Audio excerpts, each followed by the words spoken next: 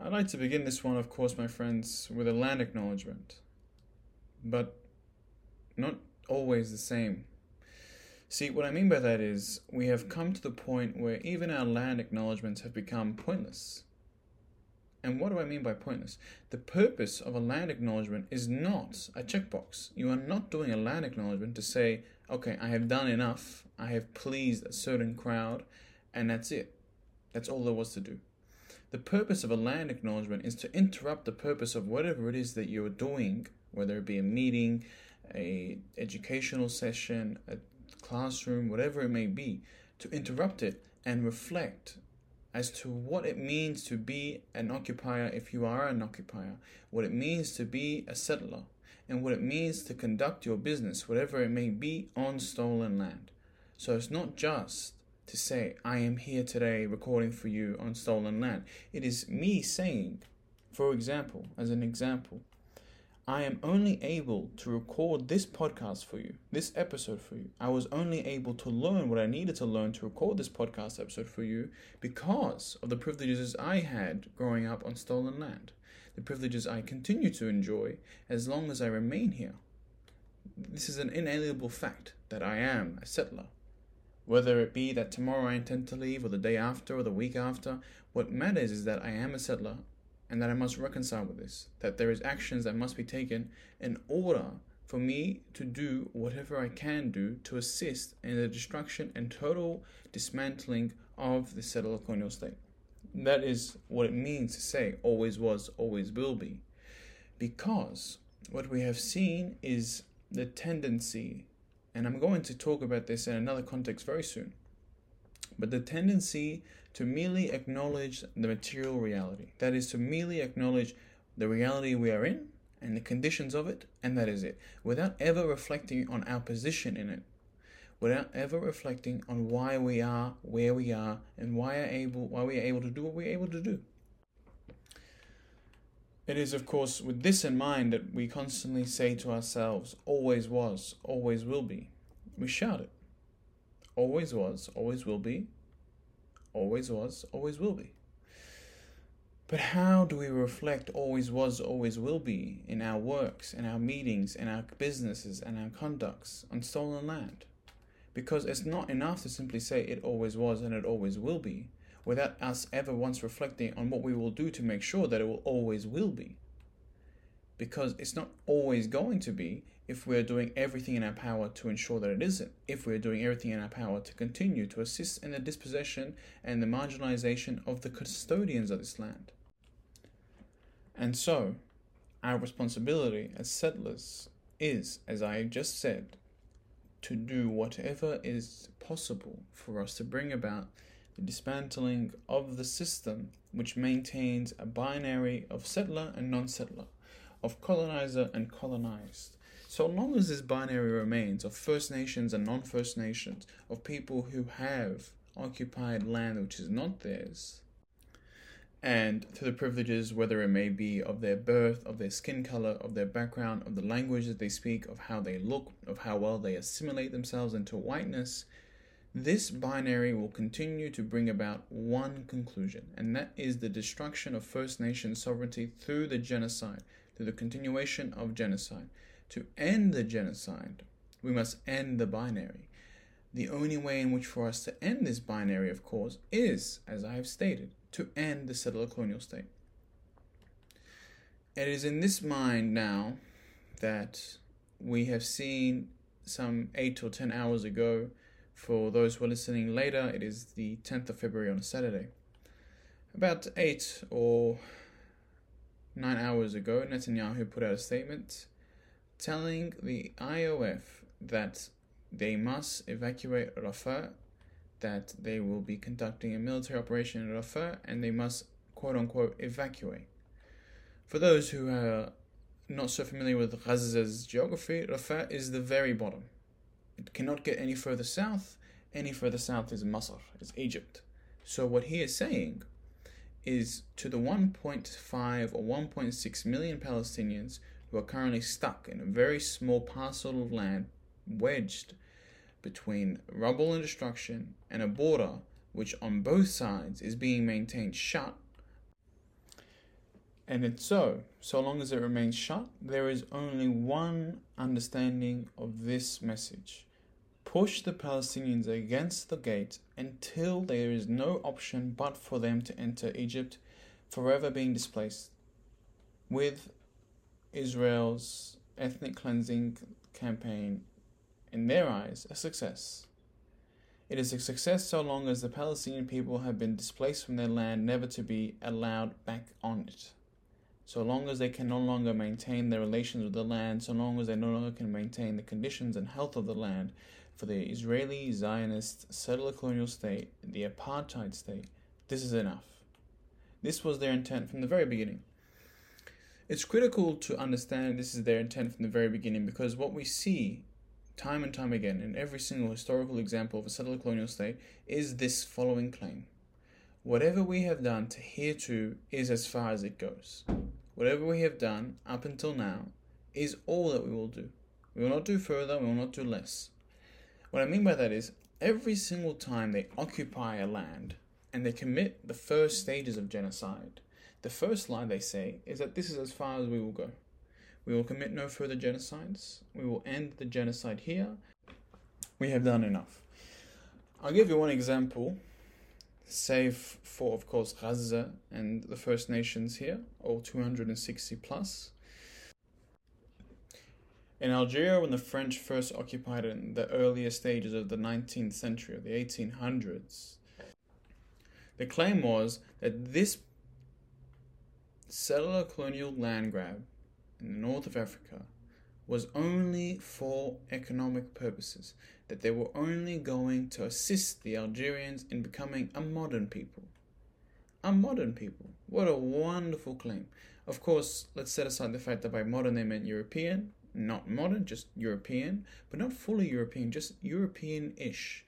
European enough to understand why capitalism must exist, but not European enough to enjoy the benefits of it. Just European enough to hand over the goods. That's all.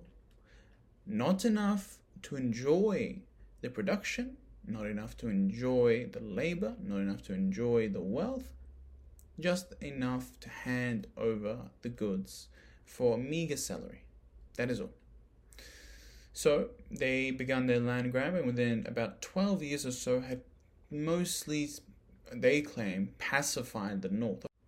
Of course, they never actually pacified Algeria, because we know that the next 120 years is a history of not just revolution, of not just retribution, but of uprisings, of continuous and unceasing anger, of continuous and unceasing rage, and of continuous and unceasing hope. That was the Algerian cause. So in reply, the French began their campaigns of retribution, beginning first, of course, by massive displacement. We are talking on the sum of some millions of Algerians forever displaced, their villages destroyed, rounded up into concentration camps, some of them containing more than 100,000 Algerians at any given moment. And the claim, of course, was simple. This is not genocide. This is merely for security purposes.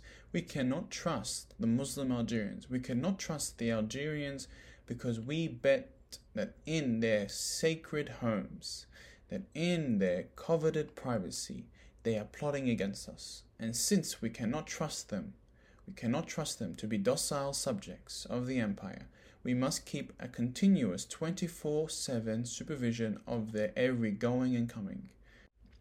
It just so happens, of course, that when you're in a concentration camp, there is no going and coming. You're stuck there. And so people were stuck in these concentration camps for the entirety of the revolution, some 11 or 12 years, from 54 to 62. 8 years. This goes to show why I was never good at maths. Nevertheless, stuck in these concentration camps, those who were not compliant, as in those who refused to enter the concentration camps, or those who put up a fight when they were being rounded up, or either put down, killed, or fought in kangaroo court-like style combat, where you would have the full might of the French paratroopers and army against a couple guys. That's it. Sometimes they didn't even have guns.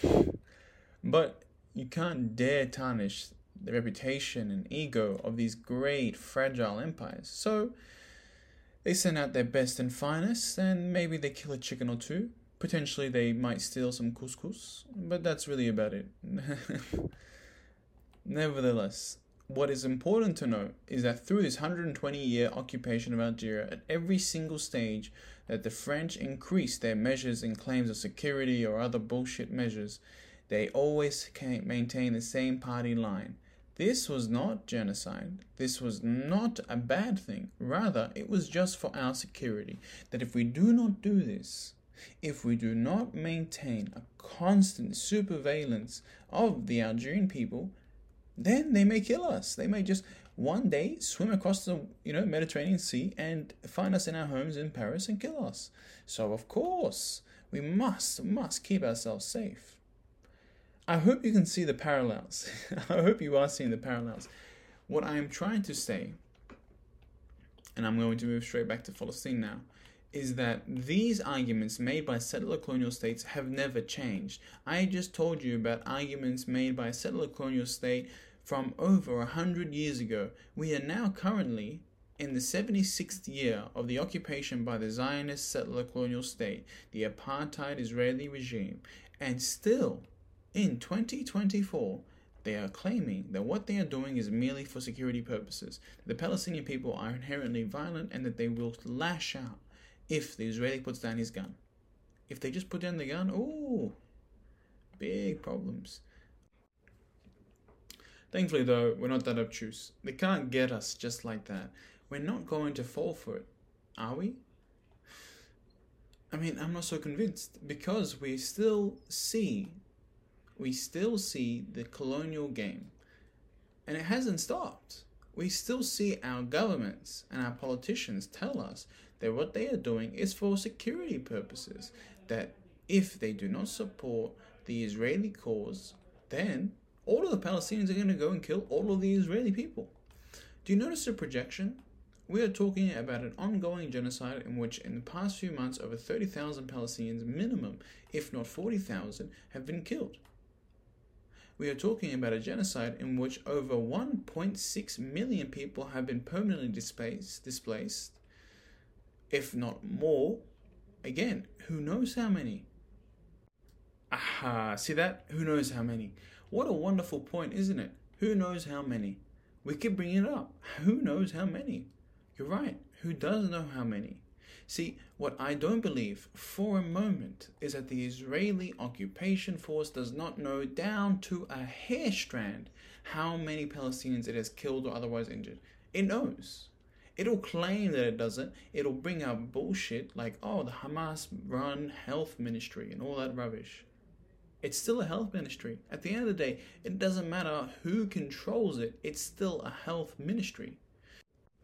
But of course, it's only when the apartheid-run settler colonial state terrorist regime gives us a number that we must trust it. Not when, a certain organization in Gaza gives us one. Oh no, we can't trust them. But we can certainly trust the organization which has hitherto killed over 30,000 people, which has hitherto killed nearly 10,000 children, who has hitherto killed an uncountable amount of children below the age of 1.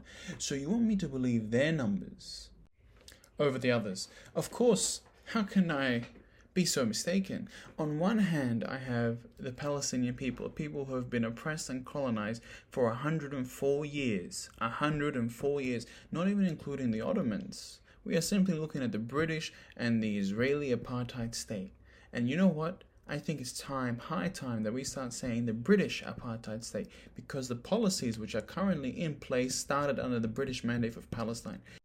And I'm going to give you just one simple example for why I believe it so. And this is only one number from a great many. In the peak of the British mandates, towards the end of the 1930s, before the World War II began, what we saw was that for every 100 Palestinians, some 30 were in a school. For every 100 Jewish settlers, nearly 9 of the men were in school and 7 of the women in school. This disparity is not a cultural disparity. It is not that the Palestinian people did not wish to be educated because they are by far the per capita one of the most educated people in the world. No, it is because in 28 years of the British Mandate they had not built a single new school for the Palestinian people. Not a single new school for the Palestinian people. In the same time, they built thousands of new schools to accommodate for a population which was still only a percentile, and a tiny one at that. And this is the reality that we are in. It is no wonder then that when a policy such as this is in place, that the following state continues it. That is, when the British Mandate set up apartheid policies, it is no surprise to me that the regime which had thus far profited off the apartheid policies is in no rush to abolish them. It is in no rush, Israel is in no rush to abolish the policies and the thinking and the ideology which has allowed for its rise to exist, which has allowed for it to occupy the lands that it has this far occupied for over 76 years in its official capacity, and some 28 years under the British Mandate, which in all honesty should have been renamed to the British Colonial Mandate for a Zionist settler colonial state. This was the case because what they termed mandatory Palestine or the Palestinian Mandate or the British Palestinian Mandate, it doesn't matter what they called it. The fact is that the policy which allowed for it to exist, and it was done through the League of Nations. The League of Nations, we can thank the modern world. Not only Britain, but we can thank the modern world for why we are where we are. It dictated that the Zionists were not quite ready yet to take over, that the conditions weren't right yet. So how would they deliver the material conditions required for a self-sustaining state? A self-sustaining state. That was the goal. 28 years of preparation so that come 1948, the British would simply hand over the keys and business as usual. Now, let's return to the modern for a little bit. I like to jump between the modern and the past, if only because we must dispel the idea that what is happening currently is unprecedented.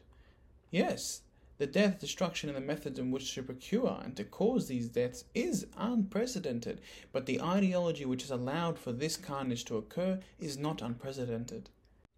This ideology, which has been in place for over 76 years, again, not including the British Mandate, over 76 years, has brought Israel great stolen wealth. Not only from the wealth that it has stolen from the Palestinian people, but from the wealth that the Palestinian people would have had they been allowed to participate to the same economic greats as Israel has. Because as we are well familiar, Israel has special privileges. There are things Israel is allowed to procure at certain prices that no other state is allowed to procure. There is a fact that Israel can procure goods and items from the United States of America that no other state can. It is still the love child of the West. This privilege is yet to be revoked. It is no surprise to us then that in the latest escalation to the genocide, there has yet to be a blink of an eye. That when Netanyahu can say, amongst all the other genocidal claims and comments he has made, that there will be a military operation in Rafah, where the gate is, where the border is, and so there must be an evacuation of 1.8 million people, the West can simply nod their heads and say, yes, this is for security purposes. The same way the world nodded its head and said yes when the French told them that the relocation of millions of Algerians into concentration camps after World War II was for security purposes. And the West simply said yes. And you know what? I'm just going to revisit World War II for a moment. I'd like to remind us all that the policies of ethnic cleansing and genocide which were upheld in the Second World War were not unprecedented, that the ideas had first been perfected on the people of Africa, on the people of the Americas, on the people of Asia, on the First Nations across the world. They had first been the test subjects for what had then been perfected in Europe. This was not unprecedented. There were tens, if not hundreds of millions of people slaughtered in the colonies. This was not unprecedented.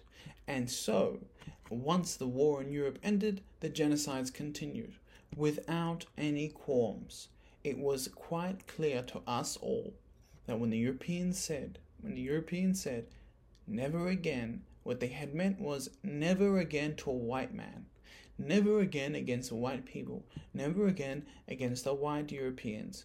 It had never meant it for us. Because if it had meant it for us, come 1946, the 1st of January, we would have all been free.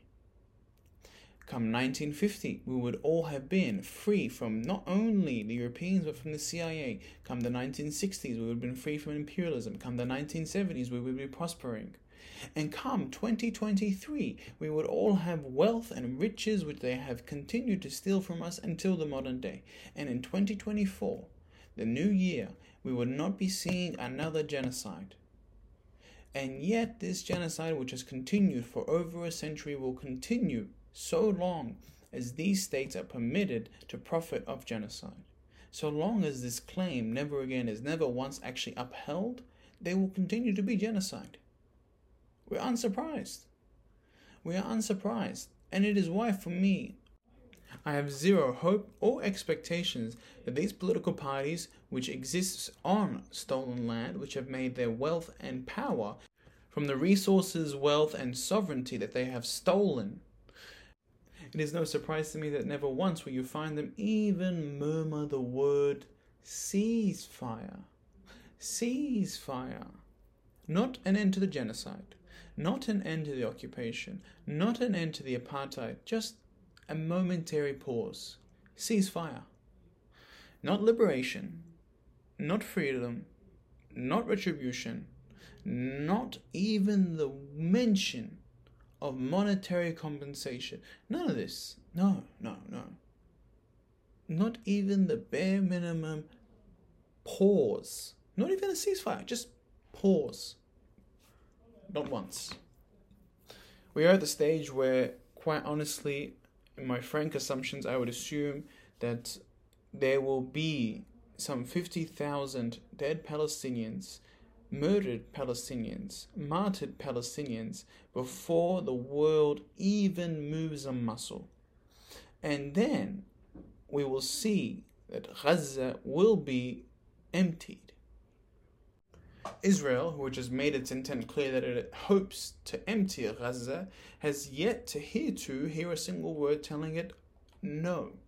Not a single voice has said pause, not a single voice has said to maybe reconsider, nothing. Why? Because the conditions for the current genocide have been put in place by a policy of let and let live. Let Israel do as it wishes, and we will simply mind our own business. We will profit and we will ignore.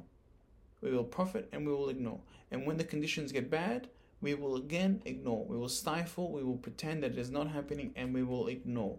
This is the policies of genocide. This is the policy of not only a bystanderism, but active involvement in the production of consent for genocide. It is through these states' inactions that we are told we must simply just move on, forget about it, live life as though it's not a big deal. How? Regardless, setting aside the how, I'd like to bring this podcast episode back a few months ago. There was a fundraiser for the Olive Kids that we had organized in the University of Melbourne, opposite the Law Library in the, I think it's Lincoln Square Gardens. I never remember what it's called. And we had marketed the event strictly as a fundraiser for the children of Gaza. Not for anyone else, just an Olive Kids fundraiser for the children of Gaza. That was all it was. And my involvement on the day was as a marshal. I was meant to keep the peace. We had been told rumors that there were to be counter-protesters, and we must prepare ourselves for this possibility. That there would be people who heard the words fundraiser for the children of Gaza and intend to counter-protest, as though it is a protest we are holding which can be counter-protested, as though it is a rally we are demanding. No, it was merely a fundraiser. Regardless, on the day, we had 2 Zionists attend, and I laugh every time I think of it. They attended and hoped to have heckled our speakers, and the first time the word genocide had been used, immediately they heckled our speaker. we don't agree with the usage of that word, we think it's inflammatory, so on and so forth. As though they had the license and the monopoly and the patent on the use of the word genocide. As though there was not genocide before them, and as though there was not genocide after them. As though genocide could only exist so long as it's being committed against the Jewish peoples. But there was no genocide elsewhere. To them I ask, what do we say about the Congo? What do we then say about what Churchill did to the Indians when he purposely had starved them? What do we say, for example, about the Ottoman starving of Mount Lebanon in the earlier parts of the 1900s? What do we call these things, if not genocide? What do you call a policy which brings about the death and murder of hundreds of thousands and millions of people, if not genocide? Regardless, I had a hunch feeling that this was being recorded, and so what I did was take him to the side, and my plan was to simply waste his time. I wasted his time. We went around in circles. He told me his points, and I would just simply not give him what he wanted. You see, we can go around in circles and circles and circles. I'm never once going to bring up the word Hamas, and I'm never once going to bring up what you want me to bring up, because I know what you want. And this is the truth. When you get into an argument with any kind of Zionist, they're going to bring up talking points that will force the conversation in directions that it doesn't need to be. And what I mean by that is, we are talking about genocide. What does it bother me what the Hamas constitution in the 1980s, which, mind you, they have updated numerous times, said? I don't care what it said in the 1980s. What I care about is what the IOF is doing now, in 2023, 2024. I care about the act of genocide. I don't care about what a piece of paper says. I don't care about what the intent the piece of paper showed, if it has yet to be materialized. I care about what is being materialized currently. That's what I care about. But anyways, what had stuck out from this conversation wasn't any of these talking points, except for one point, when I had brought up the fact that Israel's long-term plan in Gaza was its complete and utter obliteration, emptying, and ethnic cleansing. And he immediately jumped at me. Not physically, but verbally. No, I completely disagree. That's not Israel's long-term plan. No. They're just going to get rid of Hamas and that's it. And they're going to leave Gaza and they're not going to go south. And I said to him, they're bombing Khan Yunis, like right now. Like they are literally bombing the south of Gaza right now. And if that is not a complete siege of Gaza, I don't know what it is. And so he said to me, no, that's not true. That's fake. That's fake news. They're not bombing Khan Yunis. They're not bombing the south of Gaza. They are only bombing the north. They are not bombing the south. The south is a safe zone. The Palestinians know. Actually, I think he called it the Arabs. The Arabs know that if they go south, they'll be safe. They only need to go there, but it's Hamas who's not letting them go. And it's Hamas, and everything comes back to Hamas. Magically, it is somehow always Hamas. In all of this, in the midst of genocide, I am meant to believe that it is Hamas. I am meant to believe that in an active genocide, it is not the genocider to blame. It is not the party that is directly responsible for the killing, again, as I have stated, of over 30,000 Palestinians. And mind you, of course, its own hostages. Oh no, I must not blame them. Then who is to blame? But it doesn't matter. See, this was all just a game for the Zionist. He knew exactly what he was saying. He knew exactly what I meant. We both knew exactly what was being said. Yes, I know Israel is doing genocide. I just much prefer he didn't use that word, because then it makes it clear as day what we are doing. I'd much rather you use words like casualties and so on and so forth. To be quite frank, I'm not interested in the policing of language, especially not by a party who is interested only in the continued devastation and destruction and expansion of the settled colonial state. I have no business with them. The same way that they have no business with me. You see, I don't waste my time with them. Had it not been for the marshalling, I would never have discussed anything with him. But what I learnt, of course, what I gained from this 30-minute long painstaking conversation with a party who is only interested in complete lies and lying to my face, is that they know, they see it the same way. They pretend that they don't, But they know, because there is no way in which to see a death toll which rapidly rises every day and believe the same lies. Rather, in my opinion, it is almost a form of self-care. It is almost a form of mental reaffirmation. It is them reaffirming to themselves that their state, the settler colonial state, is a good state. And maybe, just maybe, if they tell it to us enough, they might believe it too. They might believe it too. But the thing is, we're never going to believe it. And I know that they will not believe it. But nevertheless, the point had been made. What had been happening in Gaza at that point in time to this particular Zionist was not genocide, was not ethnic cleansing. These words were too prickly. No. Now, with the recent announcement by Netanyahu that there will be a complete evacuation of Rafah, which means that the 1.8 million Palestinians trapped against the boundary gate must have only one path to take, and that is into the Suez, into Masr, into Egypt, out of Gaza. Those who had remained, much like the Algerians who remained in Algeria when the French attempted to round them up, will be dealt with according to Israel. This is an important word, dealt with. It is as though the conclusion is foregone. What I tell you and what I tell Israel is that the conclusion had been foregone, yes. The conclusion had been foregone over 76 years ago, when it had already been pre-written and predestined that any settler colonial state would die. They would die in not a fiery death, but rather a slow poisoning of its own doing. It is the states, the settler colonial states, that eat their own poison, that prepare traps and step in them. It is them who gradually dehumanize themselves every single time they fail to dehumanize, and I tell you, they fail every single time to dehumanize the Palestinian people, to dehumanize the colonized people, to dehumanize the subaltern people. Because there are people whose pride will never be subsided, who cannot be placated, nor gotten rid of, nor domiciled, nor any other word to suggest that their position as sovereign owners and custodians of their lands will never be ceded.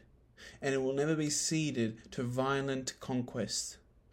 Rather, the violent conquest is only a status quo. It is only in the here and now. But the land had been theirs for thousands of years. The land will continue to be theirs. And in 1,000 years, if we somehow manage to avoid the impending climate disaster brought on to us by these settler colonial states and imperialists, we will find that when the dust settles, the Palestinian people will still be there. The First Nations people will still be there. But you will not find inside a single settler colonialist. They would move on to their next venture. This is critical. And this is where I would like to end it. When we hear these words told to us by people like Netanyahu and Sisi and the like, and Biden, who, quite frankly, I'd be surprised if he made it another year, let alone 4. We must always keep in mind that these imperialists have no interests in telling the truth, because they know it. The truth cannot, however, bring them their profits. It is their profit and the classes they protect, that is the bourgeoisie people who have put them in their power, which will profit off lies. It is through lies that the French promised that they would bring the Algerian people modernism. It is through lies that the Palestinians were told that the British mandate was temporary, that they would get their freedom. And it is through lies that the Zionists have told the world that they have made Palestine bloom, that it was a land without people for a people without land. This is a lie. We've known it then, they knew it then, we know it now, they know it now.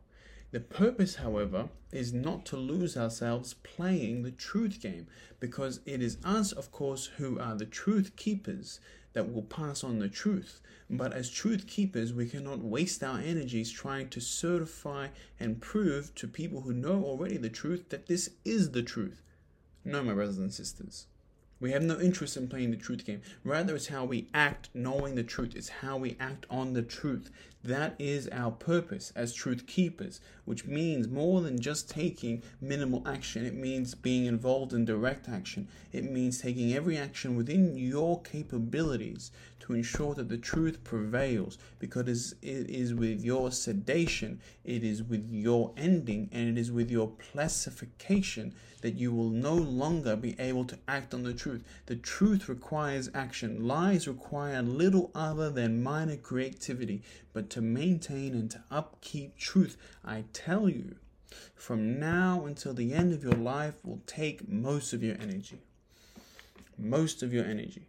Because you cannot bring about liberation through inaction. Liberation from the oppressive, from the status quo, can only be brought about by a constant reunification, a constant revolution, and a constant instigation and investigation into what are the causes and reasons for how we have reached here, and what are the solutions for us to get out of here. We will not bring about the end of settler colonialism through words alone, and we will not bring about its ending through action alone. It is through both. It is through a complete united front against settler colonialism that we will find ourselves victors. It is through solidarity. It is through constant action that we will find ourselves victors. We will never, and we will never taste a day of liberation if our time is wasted playing a truth game and infighting between ourselves. This infighting is what has brought us here. 76 years of occupation, and never once has the card of liberation been played in a viable way once. 76 years, and Palestine remains unliberated, not without effort.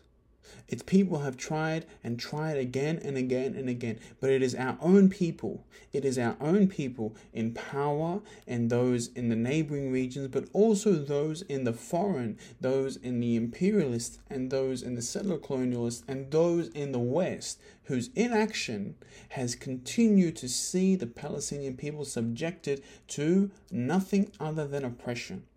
It is through our inaction that their oppression continues. Because they are taking action, we must also take action. So that's why I implore you over and over again, time and time again, action, action, action.